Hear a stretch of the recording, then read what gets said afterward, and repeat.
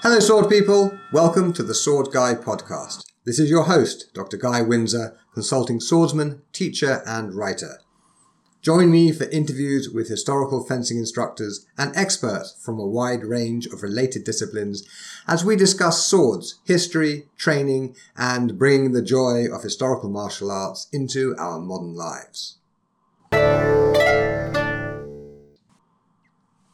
I'm here today with the author and living historian Ruth Goodman. She's written several excellent books that we'll be talking about today, including The Domestic Revolution, How to be a Tudor, and How to Behave Badly in Elizabethan England. She is basically the doyenne of British living history. So, without further ado, Ruth, welcome to the show. Hello. So, Ruth, whereabouts are you? Wales. It's marvellous. Wales. Okay. I can hear my Welsh listeners cheering in the background. Yay! Excellent. Any particular bit of Wales? I'm not telling you that. You might come here. It's lovely without any visitors. It's gorgeous. All right, you heard that here, people. Stay the hell out of Wales. It's Ruth's. Marvellous. Okay. Now, when I invited you onto the show, I sent you some questions. I hadn't read The Domestic Revolution yet, and now I have, and I want to kind of deviate from the script already. Good, because I read your questions and completely forgot them. Excellent. Good. So the Domestic Revolution is about how Britain shifted from burning mostly wood to burning mostly coal. And as far as I can tell from the book, they went from a system that was basically clean and safe-ish and, kind of relatively low maintenance to something that was expensive and difficult and dirty. Is that fair? Yeah, okay. Basically it is. So could you tell us what happened? We just ran out of wood. They ran out of space. There are too many of us. It seems to have happened very quickly, and it happened because of the growth of London. London just exploded during the late Tudor period. I mean, if you look at Queen Elizabeth's reign, the capital more than doubles. It very nearly quadruples in size during one queen's reign. I mean, that if you get your head around that, it's enormous, isn't it? It's no wonder that it then struggled to provide everything it needed for its citizens. And weirdly, it did okay on food. Food supplies, not a problem. But fuel very quickly did become a problem. They just couldn't get enough wood in. So prices were rocketing, and people therefore had to find an alternative. So they were pushed into it by a population explosion in one place. Ah, okay. And now, I've always sort of technically known that back in the Middle Ages, people washed their clothes with wood ash and even dung, right? Yeah. Which never made any sense to me until I read your book, which explains it perfectly. But it's not my job to explain these things. Because so could you please explain how you can use wood ash to clean your clothes? Well, wood ash actually contains a really useful chemical. It was known in the past as potash. And it's a sort of an alkali, which you can leach out of the wood ash by pouring water through it. Any wood ash will do. You burn it, you've got the ash left. If you then use that wood ash, either straight or you leach the chemical out with water, you've got something which will cut grease and kill bacteria. It's free in every household that was burning wood. Everybody had access to it. And you've got both your sterilisation and your grease removal all in one chemical. It's really useful. So in a very simple way, if you're out in the woods and you have a fry up over a small fire, when you've finished eating your lovely bacon, you've got a greasy frying pan. The easiest way Ruth, to... I think you disappeared for a second. Yeah, no, you're back again. Please, sorry. So anyway, there you are, out in the woods with your greasy frying pan. You've eaten your bacon. Now, the way to clean that frying pan is to take a handful of ash from the edge of the fire, throw it into the pan, pop your pan on for a second so that it's just sort of warm through, then a handful of grass, a splash of water, rub round, rinse. Done. The wood ash has combined with the fat in your pan to make its own soap. So you've cleaned your pan. That is so much easier than using fairy liquid in a stream, as I have done. It doesn't work very well. Exactly. The wood ash is actually better. It's also much safer for the environment and, biodegradable, blah. Sure. Okay. And so dung? Dung, well, weirdly, dung also contains, it's not as good as wood ash, but dung and urine also have chemicals within them that can be used for cleaning. Now, you don't use the dung straight. That would be a bit ridiculous. Rubbing poo on your clothes, not a good plan. No, not a good plan. But if you took some animal dung, and actually cow's particularly good if you can get it, and you pop it in a bucket with a load of water, leave it overnight, and then use the water the next day.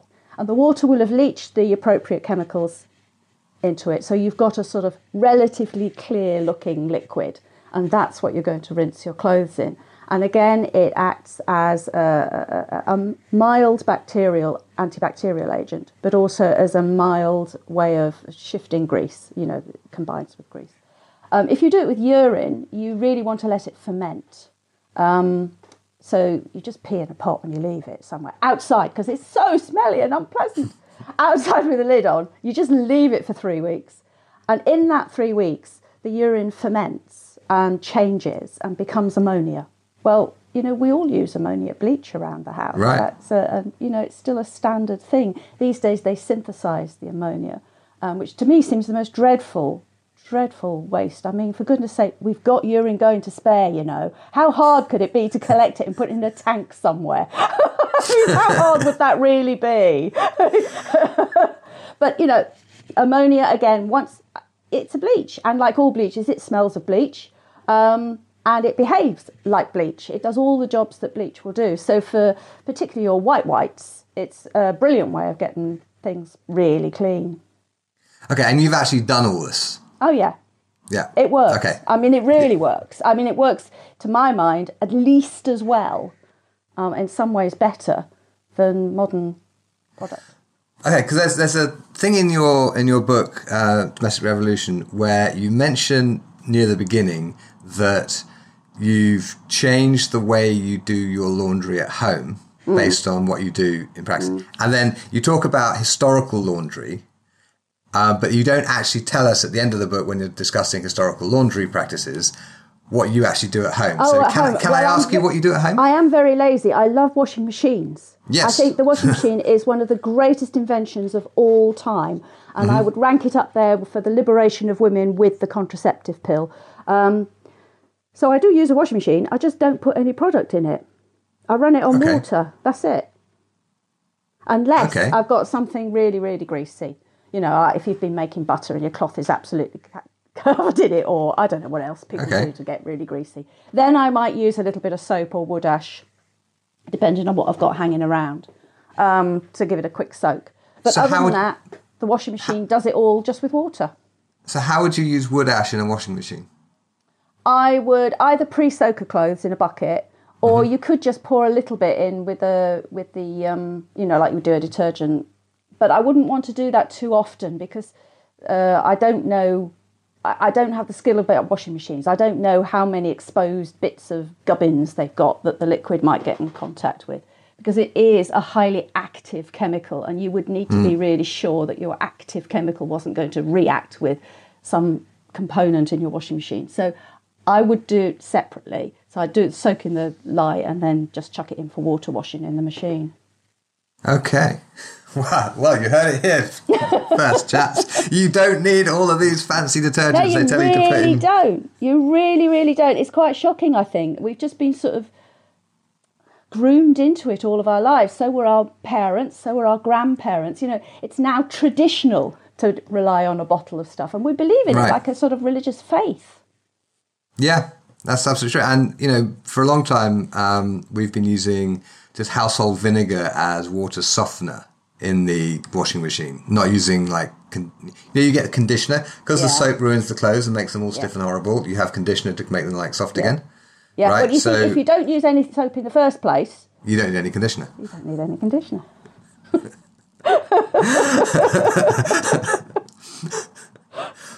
Well, that just makes sense.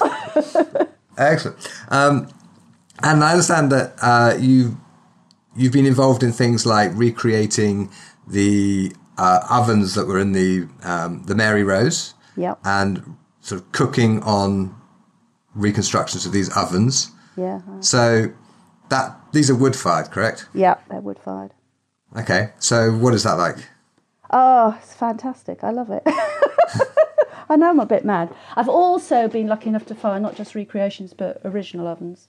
And that's really special. The ovens at Haddon Hall up in Derbyshire had not been fired since at least 1700, when the house was shut up.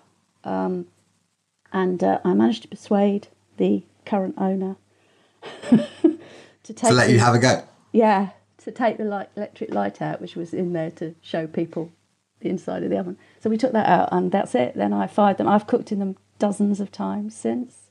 Dozens and dozens of times. They're really good ovens. They're beautiful. And they're very accurate. You know, there's a pair of them, and they were pastry ovens rather than for baking bread. They were pastry for all the posh cakes and things. So controllable. And the food comes out delicious. So how do you control the temperature in a wood-fired oven? You basically have to understand fire. And it's sort of something you can learn with experience. I mean, if somebody's with you, they can talk you through it a bit.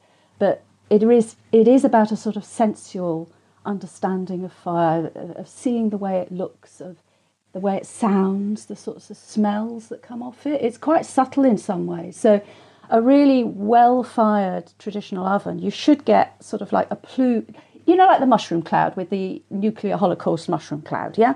That's the shape of fire you're trying to make, so that it comes up in a sort of stalk, hits the roof, mushrooms out, and coils round the brickwork. So the actual flame is licking around, almost right down to the bottom. And then the exhaust gases then get hauled back into the centre of the conflagration and reburned. So you get very, very little in the way of smoke and very high efficiency in turning the wood into energy. And you can see that happening. And the shapes that the flames make at different temperatures also change. So if you're dealing with wood, I don't really know how to describe it in words. I call it dragon fire. It's like sort of when the flames take on a sort of arabesque shape, a bit like I imagine dragons would breathe. I know it's reached a particular temperature. Likewise, you can feel the sphere of heat coming out of the door. So if you put your hand near, there'll be a point at which you don't want to go any nearer. And it'll be quite distinct horizon, like this side of it, cool enough, I'm quite happy. A little bit, ow. And you can sort of like move your hand around and you'll get a sort of a shape of where it becomes too hot. And that's another indicator, because as the space heats, it pushes heat out in different ways. So if you've got a sort of like a sort of a straight up and down chimney of heat, it's not ready yet. If you've got a shape of heat that is beginning to be more like a sort of a balloon shape coming out and encompasses and goes right down to the bottom of the opening, now you're at bread heat. So it's a really physical way of understanding the temperature. You're looking at it, you're listening to the crackle and the noise, because that also changes as the fire changes temperature. And often you find when you're using, it varies between ovens, but the actual stone and brick starts to smell different. So if you're using one oven often, you would also get that smell to back up your other sensory guides. So it's not something you can just switch on and like read a dial. Sure. It is something you have to sort of learn by doing. Do you know, I've experienced this many times in woodworks. I used to be an antiques restorer, and problems which seem like really difficult and complicated to somebody used to like modern machine woodwork. When you watch somebody who was apprenticed 40 years ago and has just been doing this their whole lives, they will do it in a few seconds with a couple of super basic tools. And they have this sort of nuanced control over what they're doing, but just with really, to a modern eye, primitive equipment. Yeah. It's like, we're used to like turning dials on an oven and we can get it to 275 degrees precisely or whatever. But, I imagine someone who's worked their whole lives with a wood-fired oven will, if they need a particular heat, they may not have a number for it, but they know exactly how hot the oven is. You do. You relative really, to the really pie. do. Yeah. You absolutely do. And what you taught is you say it's hot enough for cake or hot enough for pastry or hot enough for bread. You know, that's how you describe it to other people. And you see those words in some of the period sources too. It's often, you know, that sort of very descriptive way of saying how you should cook something or what a fire should be doing. And yeah, you do develop this. And I think you have to be alive to it. I think a lot of modern people often take a very long time to make that because they're not sort of aware that that is learning, that experience. Right. They're not very good at taking notice of what their senses are telling them because they're not trained to take notice of what their senses are telling them. And I find if I'm teaching somebody, some people find that leap easy and some people find that leap almost impossible. It is a different way of approaching the world, a very physical way of approaching the world. Yeah, and it's, if you don't mind my saying, it's a very martial artist way of approaching the world. Is it really? Absolutely. I mean, martial arts are all about that. Okay, the absolute best way to learn a technique like a joint lock, for example, is to have the teacher do it to you. Right. Right, and you feel it, and you learn to feel where the energy is going, where the forces are being applied, exactly how that's connecting your elbow is locked up to your shoulder and that's turning your spine, which is locking up your hip, and your weight's in the wrong place because they've just nudged you gently onto that foot so you can't move it to get it out of the way. And there's all these little nuances, 1,000 little details that make the difference between a beginner trying to do the lock and someone who's really good at it, just putting it on with almost no force. Yeah. But when you learn to feel it, you get that sense of, okay, that feeling that I had in me, I now have to create in them. And yeah, it's the once you've learnt how to learn that way, it is by far the easiest way to learn martial arts. It's something I've sort of suspected for a while because I did a lot of dance when I was young, and I find the martial arts stuff that I've encountered very interesting from a dance point of view. Oh, sure. And I know what you mean about physical learning in that, because dance you can only learn by doing. You know, I mean, right. You can learn by, but you have to learn how to learn by watching somebody else do as well as doing it yourself. And it's about learning to feel each little bit of you. A good dancer is somebody who knows exactly where each muscle is at any moment. And again, many people who don't have that sort of training really struggle with knowing where is my hand. Sure. Am I pressing it on this edge of the side or that edge of the side? You know, that sort of understanding of your own body is very important in dance. And I've often wondered about that because, I mean, I know in a period that we're both interested in, there seems to be quite a lot of crossover between dance and martial arts. Oh, sure. It's movement. And, yeah, exactly. And the way I teach students to learn this, because again, most of my students, they come from a totally non-physical background. They're computer programmers or lorry drivers or whatever, and they're not dancers who come in. Or I mean, I do get some dancers, but generally speaking, they don't have any kind of physical background. Right. The mirror neurons in your brain are what make it enjoyable for people to watch things like sport, because it's how children learn to walk. It's by copying copying the grown-ups around them or the children around them who can do a thing, and their body gives them a sense, or your body gives you a sense of what it would feel like to do that thing, and your mirror neurons are what give you that. And if you can pay attention to that feeling and even give it a name, it makes it much, much easier just to copy what somebody else is doing. Yeah. Because the bit of your brain that handles language is not the bit of your brain that handles movement. Yeah, I think so. And I think exactly the same is true with craft things. So absolutely. Again, if you're trying to teach somebody to sew, or a friend of mine is a leather worker, and there are just some people who know how to watch, how to take notice, how to respond to what is coming in, and others who are just completely oblivious to anything that's going on, and it's exactly the same thing, making that leap between the two. Really difficult for some people. Yeah, well, I used to be very, very verbal. I wanted verbal and intellectual instruction. I needed to understand it intellectually before I thought I could do it. And that's sort of how I was sort of programmed, I guess. It is how we're all brought up. That's what the modern education system tells us. Right. But eventually I kind of figured out that I didn't actually need all of that kind of intellectual crud blocking up my brain and stopping me from actually being able to do it. Like, again and again with woodwork, you have to know what a well set plane is like. You pick one up that somebody who knows what they're doing has set. They've sharpened it and they set it and it's working just as it should. And you run it across a piece of wood and you go, oh my God, that's what it's supposed to feel like. And then you take your plane and you fiddle with it until it feels like that. Yeah. And, because the changes we're talking about are such tiny little nuances, you can't possibly, you can't write them down as a set of instructions. Agreed. Because, and every plane is different, so you make different adjustments to each, to get the same end result. Yeah. I was not expecting to geek out about woodworking planes today. Not right. Okay, now, I think it's really another thing that's really come to me that's interesting. It's sort of related to this. Is my daughter obviously was being brought up as a reenactor all her life. Poor thing, she had no choice in the matter. But one of the things that she got really, really enthusiastic about when she was 8 years old was a technique of braid making. Loads of 8-year-old girls get into friendship braids or whatever. But for her, it was a 16th century technique. My husband and I started working at the Globe Theatre in London at that point. And, she just came with us. And the designer there got very excited when she saw the braid that my daughter was making. She said, oh, my God. And I said, oh, yeah, it's a 16th century type of braid. And she commissioned my 8-year-old, she was just about to turn 9, daughter to make commercially, professionally for the Globe Theatre. So she did. Wow.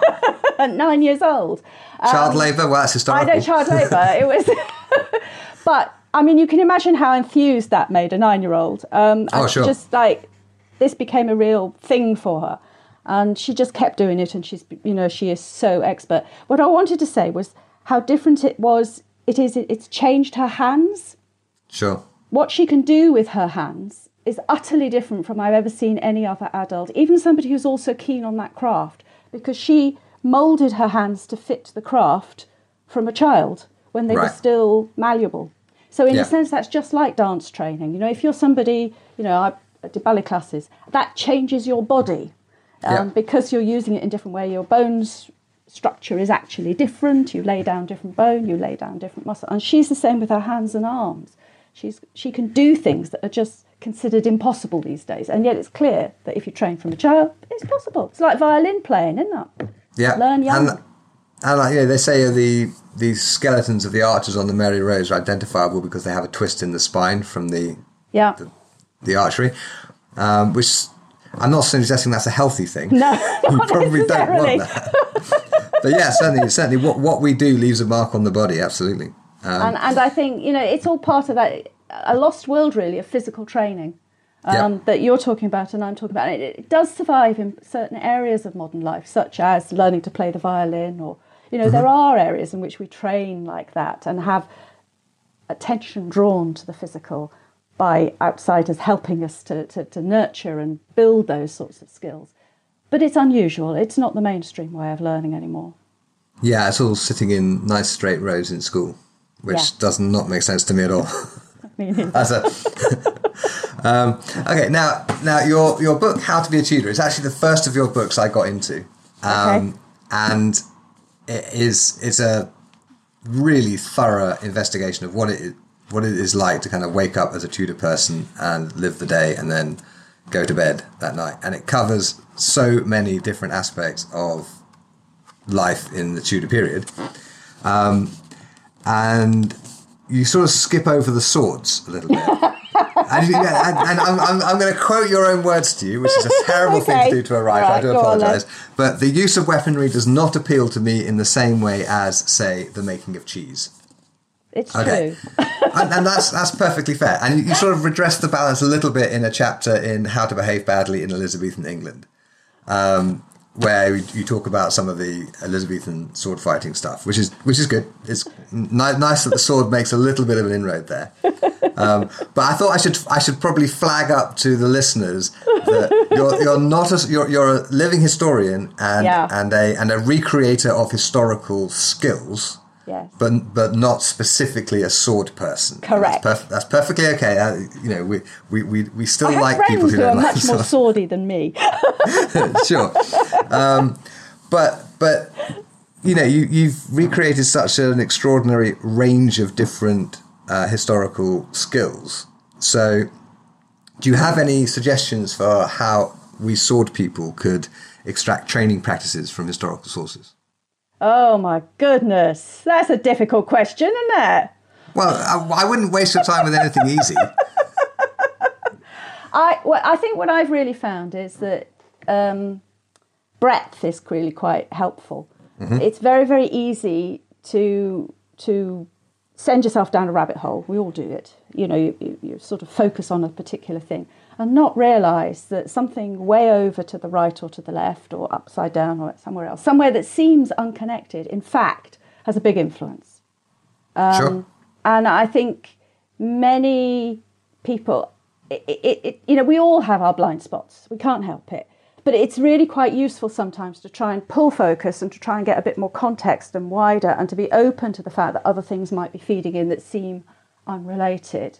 And I find that all the time with what I'm doing, that by having a period of interest, a moment in time that I'm interested in, going sideways across it rather than drilling down on one sort of subject vertically, I think I pick up more of that sort of cross current. And I think it's useful. I don't think very many people do it, but I think it's useful. Well, in case you're wondering where I stand on that, I did invite you onto this show, even though you don't do swords at all. Yeah. Good point. So you're to me personally, you're preaching to the converted, but I know very, very many historical sword people who know all about the very specific, narrow, this exact style of this exact sword from this exact period. And that's all they're interested in. They're not interested in the clothing. They're not interested in the food. They're not interested in the dance. They're not interested in the social hierarchies that these people were doing their sword stuff in. I don't see how you can be interested in sword and not be interested in the clothes people are wearing to do the swordsmanship in, because it completely changes the way you move. Well, yeah, okay.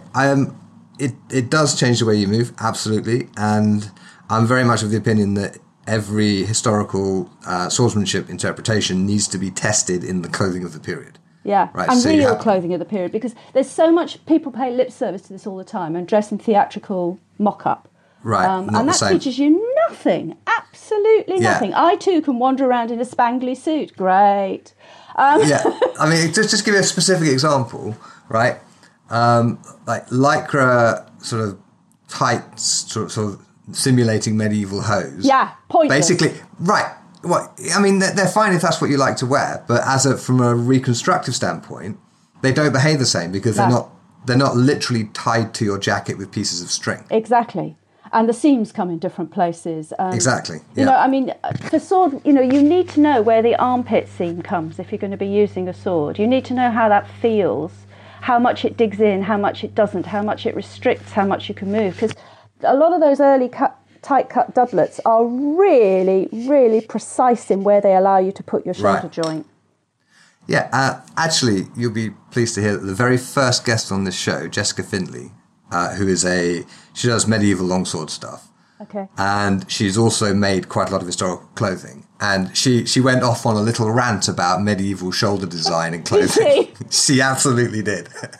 So yeah, I mean, like the modern jacket does not work for medieval swordsmanship at all, because it doesn't allow you to move your shoulders in the way that a properly cut medieval gambesson would do, right? Exactly. Which will allow you to do, pull-ups and cartwheels and what have you, because it's designed to let you move. It's one of the things we used to really work with the Globe Theatre on. Actors would start rehearsals and they'd have all these ideas about the sort of way they were going to move on stage, and would say, no, you've got you can't do any of that. That's all the wrong sorts of shapes. These are the sorts of shapes you need to be making with your body. Right. And it's not just in swordmen, obviously, but how you sit on a chair, how you walk across the stage, how you take your hat off, etc. And until you get the accurate clothing on and you start to practice in that accurate clothing so it becomes like a second skin and you're not always second guessing it, then you sort of see the changes. And it's really noticeable how somebody goes from looking awkward and strange and as if they're pretending into somebody who looks real. And well, it's a language.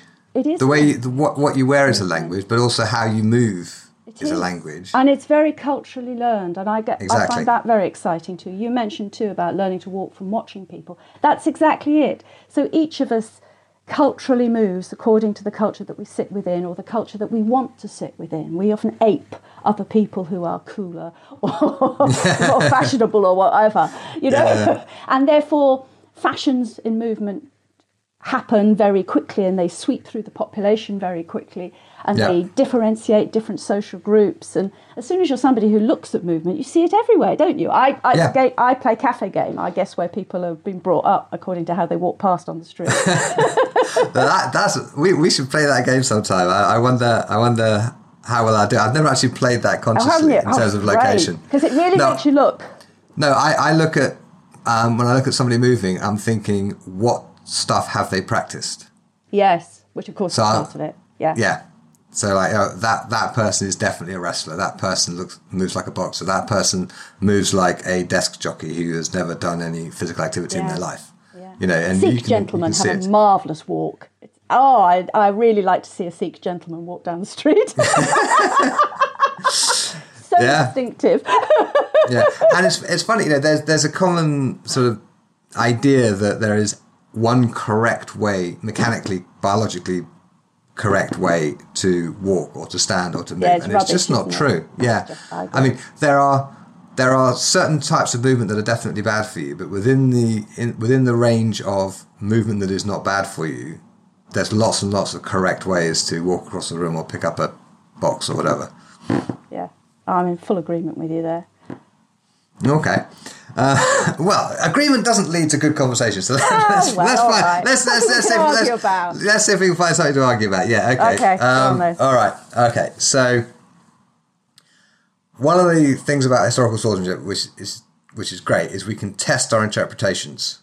Yeah. So, you know, if I have this idea about how this particular technique works, we can set it up and see if it actually works against someone who's trying to stop you from doing it. Yeah. Right. And, you know, if you're doing medieval cookery, you get a similar kind of feedback. If it comes out of the oven like burnt to a crisp, clearly something went wrong. Yeah. So how do you handle the problem of incomplete information when it comes to things like recreating dance or whatever? It's so difficult, isn't it? Yes. There are so many options. I think my real feeling is not to be quick to jump to conclusions. And I think that even when there's good evidence, it's very easy to think you know the answer. And to just sort of skip over that bit.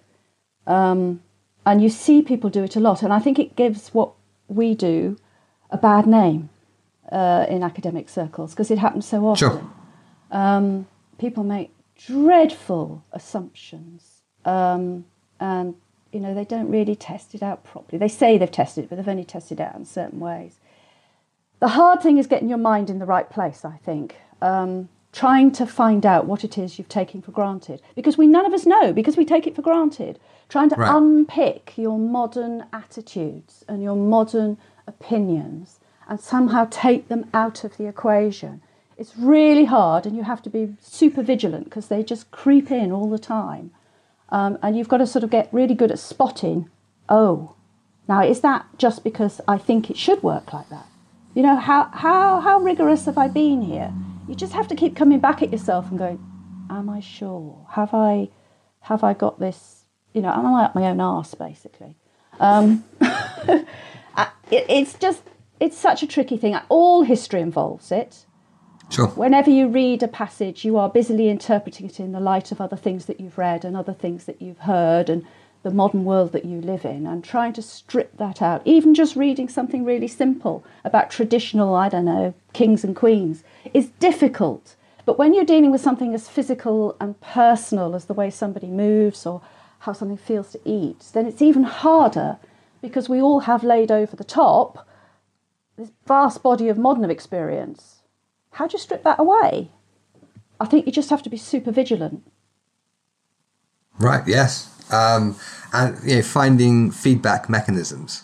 Yes. Where possible. And cross-corroboration. And you've got to be really quite wide-ranging in the sorts of corroboration you're willing to take, particularly where there's a lack of evidence. So, you know, I mean, there isn't, for example, a 16th century treatise on how to skin a rabbit. No, you just put it off. There just isn't. So how do you do it? Well, I mean, the obvious thing to do is to go and talk to lots of people who skin rabbits. But you can't just say, right, well, this must have been the way they did it. Because actually, when you start talking to a wide range of people who modernly skin rabbits, they don't all do it the same way. Are you saying there's more than one way to skin a rabbit? There's more than one way to skin a rabbit. It turns out there's loads of ways to skin a rabbit. And initially you think, oh, well, they must have used all of these ways. But in modern world, you see that there are traditions in different areas of the world as to how to skin a rabbit. So how do you then say, well, which tradition did we use? Really? Right. I've interviewed a swordsmith on this show called Craig Johnson, who's done a lot of work, with historical weapons and recreating them using blacksmithing techniques and what have you. And I remember, I don't think it was part of the interview, but ages ago when we were in the States, and he showed me a nail head on a training rapier.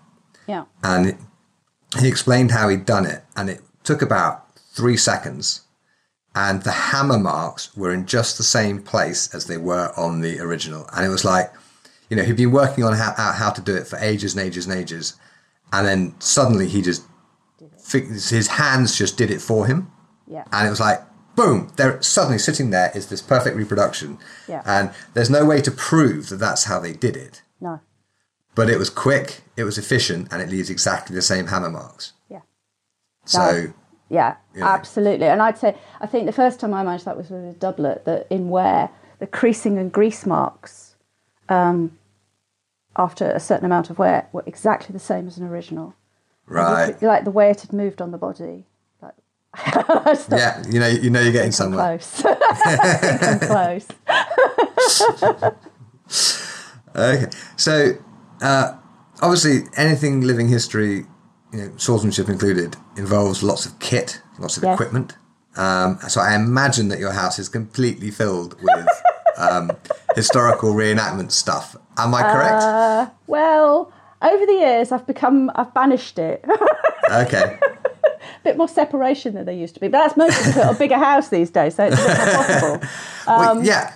Okay, I remember I had this problem of I had too many swords, I couldn't hang them all up, and I had too many books. I didn't have enough book space. So do you know what I did?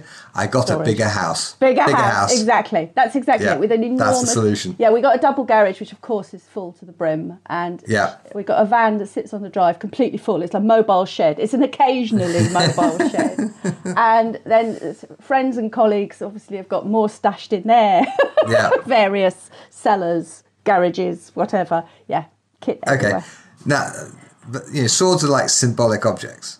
Okay, so is there any particular item in your collection of living history gear that sort of symbolises the practice of living history for you? Cauldrons. Everybody eats. Cauldrons.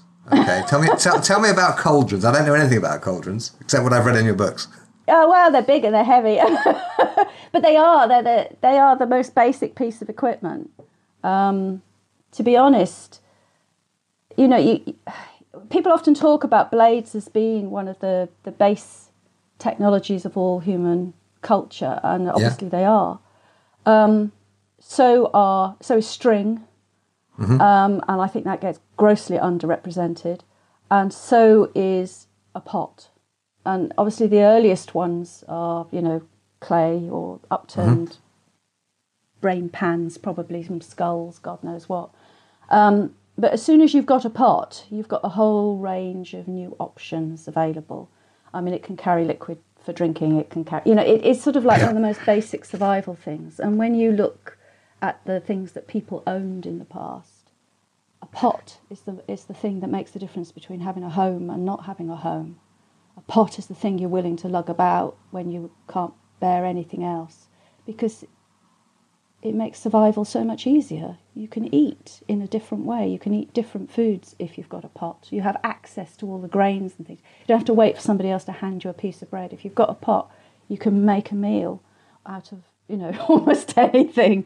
And that sort of flexibility. So I think pots in their general are deeply symbolic. They are half the home. And I think they are the central to a way of life, to a settled way of life. Okay. Is there a particular cauldron in your collection that you're fond of? Oh, I love them. I've got several reproductions, which are lovely, But I have also got a few originals. I don't, as a normal thing, I don't collect originals because I could. Because you can't use them. You can't. I would not be looking after them properly. They should be in museums. They should not be sitting in my house. Right. I don't really approve of private collections. But I have got a couple of little cauldrons, and they're so beautiful. I mean, they have such organic shapes as well, particularly the slightly sagged ones, the bronze sag bottoms. And you know they've been used and used and used and used. You know that more hands have been on them than you could shake a stick at. They're just beautiful. Could you send me a picture of one of them for the show notes? I could try. So I'm sure people would like to see it. Okay. Yeah. No promises, but if you go to the show notes, you may well find a picture of one of these beautiful cauldrons that Ruth is talking about. I have never, ever heard anybody talk so passionately about a pot before. That's great. That's because we take them for granted. They're so basic. Right. Yeah, and with all these basics, it's when they're taken away, you understand exactly how important they were. Yeah, just imagine life if you had no pots. Even in your modern life, imagine if you could never have anything that had been cooked in a pot. That would just, wouldn't work. I mean, grilled is all very well, but... Wow. Okay. So I have a couple of questions that I tend to sort of wrap up with. And the first is, what is the best idea you've never acted on? Rule the world, obviously. Well, obviously. Yeah. Make us all wash our clothes in wood ash. Yeah. Do away with public schools. Give everybody a shed. That would be, you see, if I was ruling the world, that would be my number one policy. After 7 years in any relationship, you would automatically get delivered a shed to you. See, that's brilliant. I think it would cut the divorce rate in half overnight.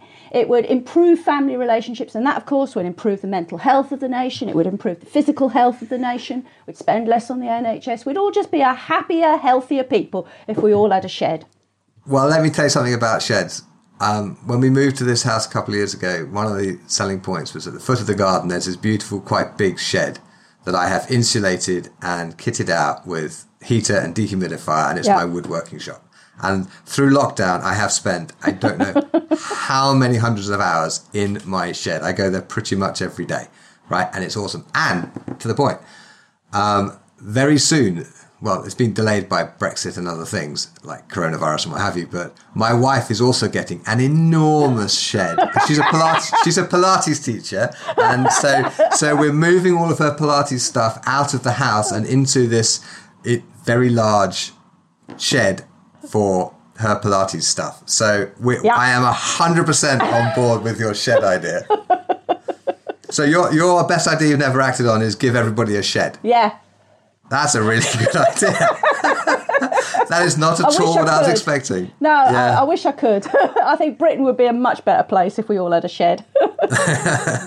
Well, yeah, and Britain is like the promised land of sheds, isn't it? It is really, yeah. So, are you working on any new books? Is there another book coming? Not really. I got a bit of a hiatus. Okay, having a bit of a rest after the domestic revolution. Yes. I see. The book I want, and also you have to be able to persuade a publisher, don't you? And that's not always I'm my own so publisher. Easy. Oh, well done for you. It's I don't have to persuade anybody. I can write whatever I want, and as long as my students buy it, I'm all right. You're right.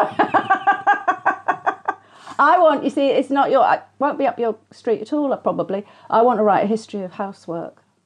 Why would that not be up my street? I mean, I've literally just spent the last 45 minutes interviewing you about washing clothes and stuff. So. Yeah, well, that's true, actually. You have, haven't you? See, I think, again, it's really fascinating, and it's something that people don't normally talk about. So there's all this information out there that nobody's bothered to look at, nobody's really thought about. And, of course, what counts as housework has changed over Absolutely. and over and over and over again throughout the centuries. And the way we do it has changed over and over and over again throughout the centuries. It's really it's very political. Oh, God, is it political? I mean, any conversation you try and have about housework, particularly with your own partner. I don't have conversations with my wife about housework. She says, "Guy, do this." I say, "Yes, ma'am," and that's that. Okay. So you're following the traditional pattern in which she takes all the responsibility and you are absolved of it. No, I don't think that's strictly fair. No, it's just It's just that when it, like, okay, when she goes away to, as before lockdown, like she'd go off to a Pilates seminar or something for the weekend, and she'd come back and the children would be like happy and fed and whatever, and the bins would be empty and the laundry basket would be empty and the fridge would be full. So I'm impressed. I am impressed. Did your mum make you do that when you were a kid? No, we lived in Africa and Peru and we had maids. Oh, how interesting. That is really interesting, because when I talk to people, it's really, really noticeable how much continuity there is between what children are asked to do by their parents, particularly boys. If a boy is asked to do certain things by his mother, he will almost always do those things as an adult in his own home. If she doesn't ask him to do anything, he does pretty much the same when he gets married. It's a remarkably stable pattern, so you're unusual then. That's very interesting. I haven't actually really thought about it in any sort of depth. No, people don't generally. I mean, it's fair to say that my wife sort of does most of the house stuff. That is just true. And that's largely been because I've mostly been doing most of the kind of going out and making a living stuff. But that's never been deliberate. It's just a kind of, how things have worked out with the way her work has gone and the way my job is going and that sort of stuff. So, I think it's really interesting, and I think the sort of the way we think about it is obviously changing constantly. Yeah. And attitudes change constantly, and they're not always quite as clear cut as people want. I saw people say, "Oh, yeah, but men never did any of that in the past." That turns out to be really not true. Totally not true. Really not true. Yeah. Absolutely. As soon as you start looking for the evidence, you've got a much more complicated, intricate pattern of changes as to who's responsible for this and who's responsible for that. And much more involvement across the sexes. The only real period of history in which you get men being able to sort of, choosing to largely opt out of that, is a really short window in the early 20th century. Okay. And yet everybody claims that pattern is the pattern of history. It's not. Right. It's really not. Well, it's the pattern of recent living, so within living memory history. Yeah, so, it is. That's it. And the people that's how it must always have been. Yeah, exactly. Yeah. That's exactly the thinking. People push that back onto an older past. And the reality is very varied and, surprising in many ways. Yeah. Yeah, and the idea that women didn't work. Oh yeah, before. It's like horseshit. It's like no, they just tended not to have the posh jobs that got recorded and talked about in books. But they were like spinning and weaving and making stuff and all sorts of things. Bricks and right, exactly. Yeah. As soon as you like, I've just done a little research project for Ironbridge Museum and all about the women working in the industry in the 19th century, and that's been very interesting. They're all in factories, exactly. Yeah, they're working in factories and doing all of that. Huge amount of labouring. I mean, that's what takes people. A huge amount of women who are digging, lifting, and shifting. Yes. Which we now think of as male occupations, but until about 1860, and there's a real turning point then. Until about 1860, you're in some ways more likely to find the lifting, shifting being done by women. Really? That's fascinating. Yeah. Okay, you have to write that book for me, Ruth. Well, not for me, but Yeah, the past is interesting, isn't it? It can't get under very the much skin. So. Yeah, and do you know what? It reminds me a lot of what we've been talking about. It's sort of bringing up memories from when I was living in Peru, for instance, and up in the mountains, the peasant women kind of wandering around doing their thing, and they would almost always be spinning all the time as they were walking and talking.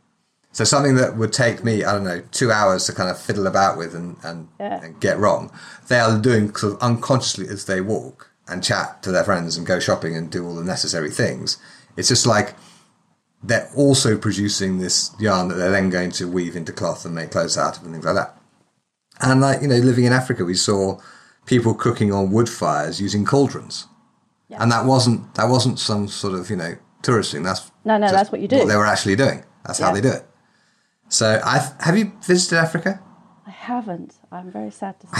I think you might find, if you go to the right parts, you might see some really interesting things that remind you very much of your research. I've always wanted to do some sort of anthropological sort of thing that studies that. Well, exactly that. I've always wanted to do an anthropological project because I think the past is anthropology.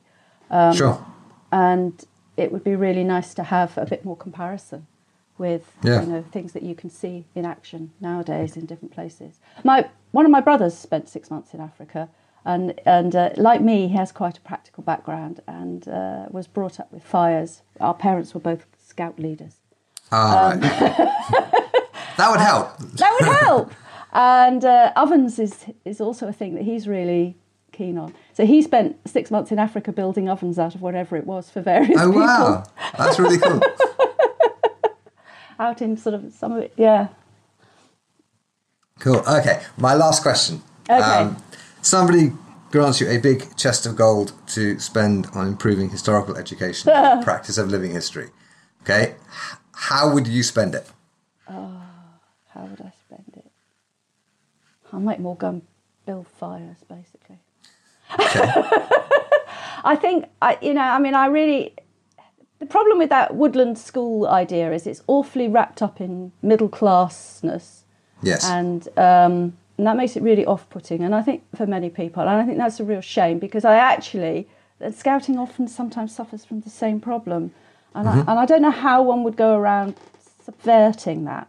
But I really, really, really think every child should have time out in the woods, building fires, making a mess, digging holes, getting dirty, getting splinters, hitting things with a stick, having small burns, having a physical interaction with the world that isn't pressured, isn't heavily supervised. Yeah. It isn't got goals that have to be ticked off on a ruddy tick list.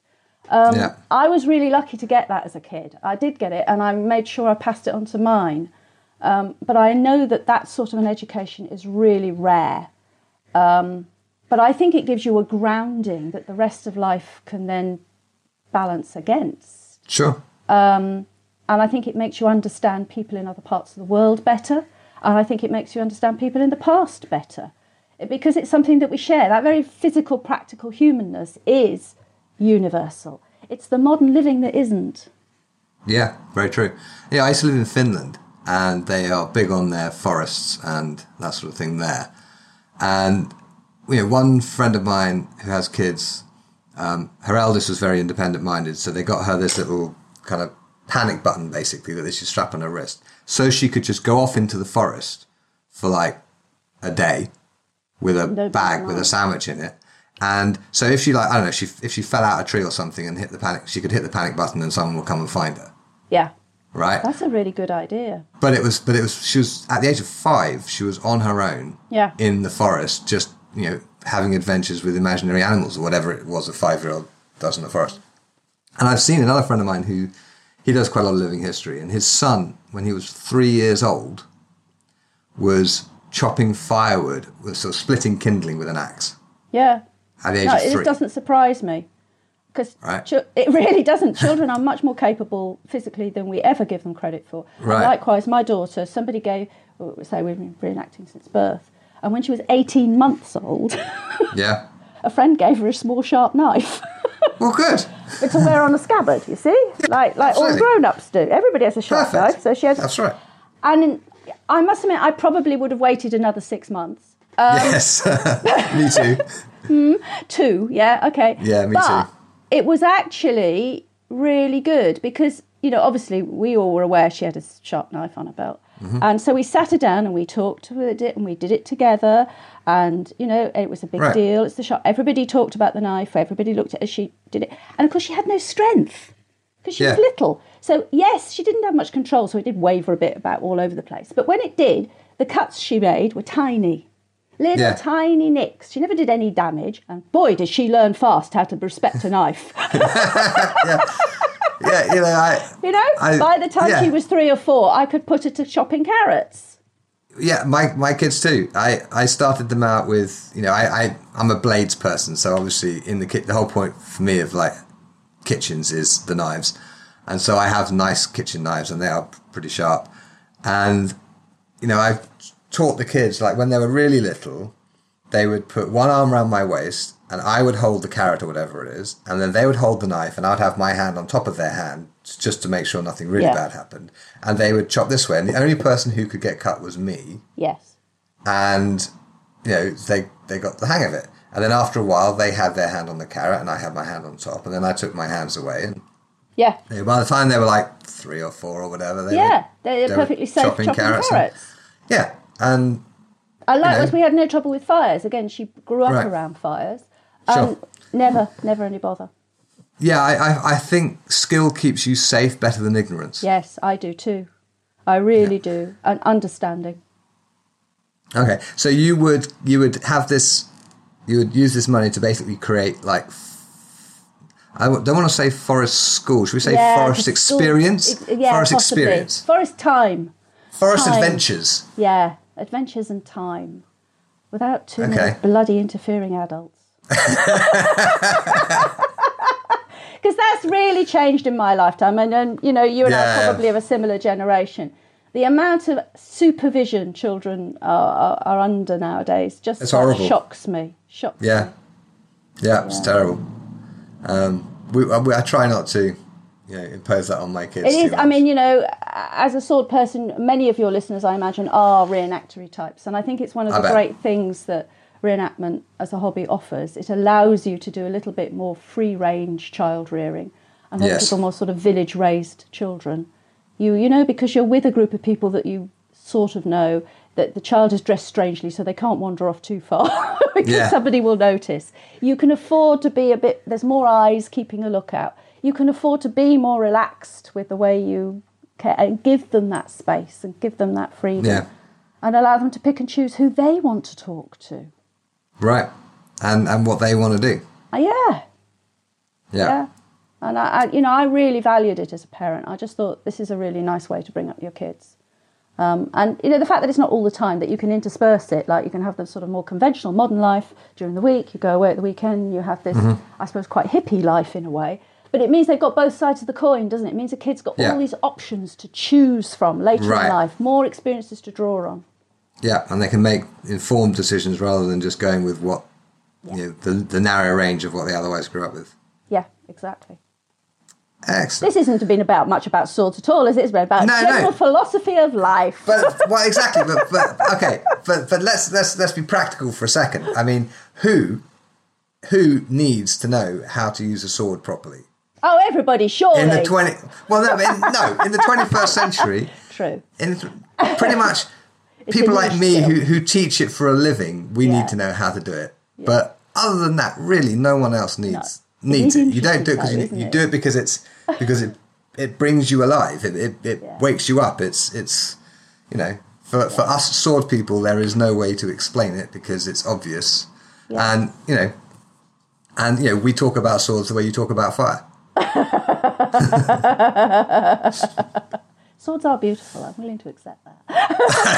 Well, I think that is a perfect place to finish on. Great. Well, thank you very much for joining me today, Ruth. It's been a delight. You're welcome. I hope some of it's useful. Thanks for listening. I hope you enjoyed my conversation with Ruth. You can find the episode show notes at swordschool.com/podcast.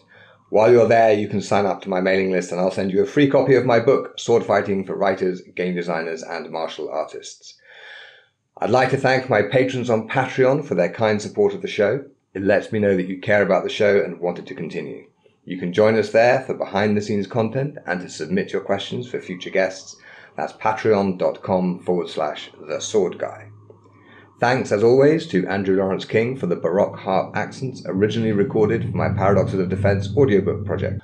Join us next week when I'll be talking to Erin Fitzgerald, who is a historical martial arts practitioner, a graphic artist, and she has a really unusual day job, which we get into in great detail. It involves tinfoil, plaster of Paris, and bones. So you don't want to miss that. So subscribe to the show wherever you get your podcasts from.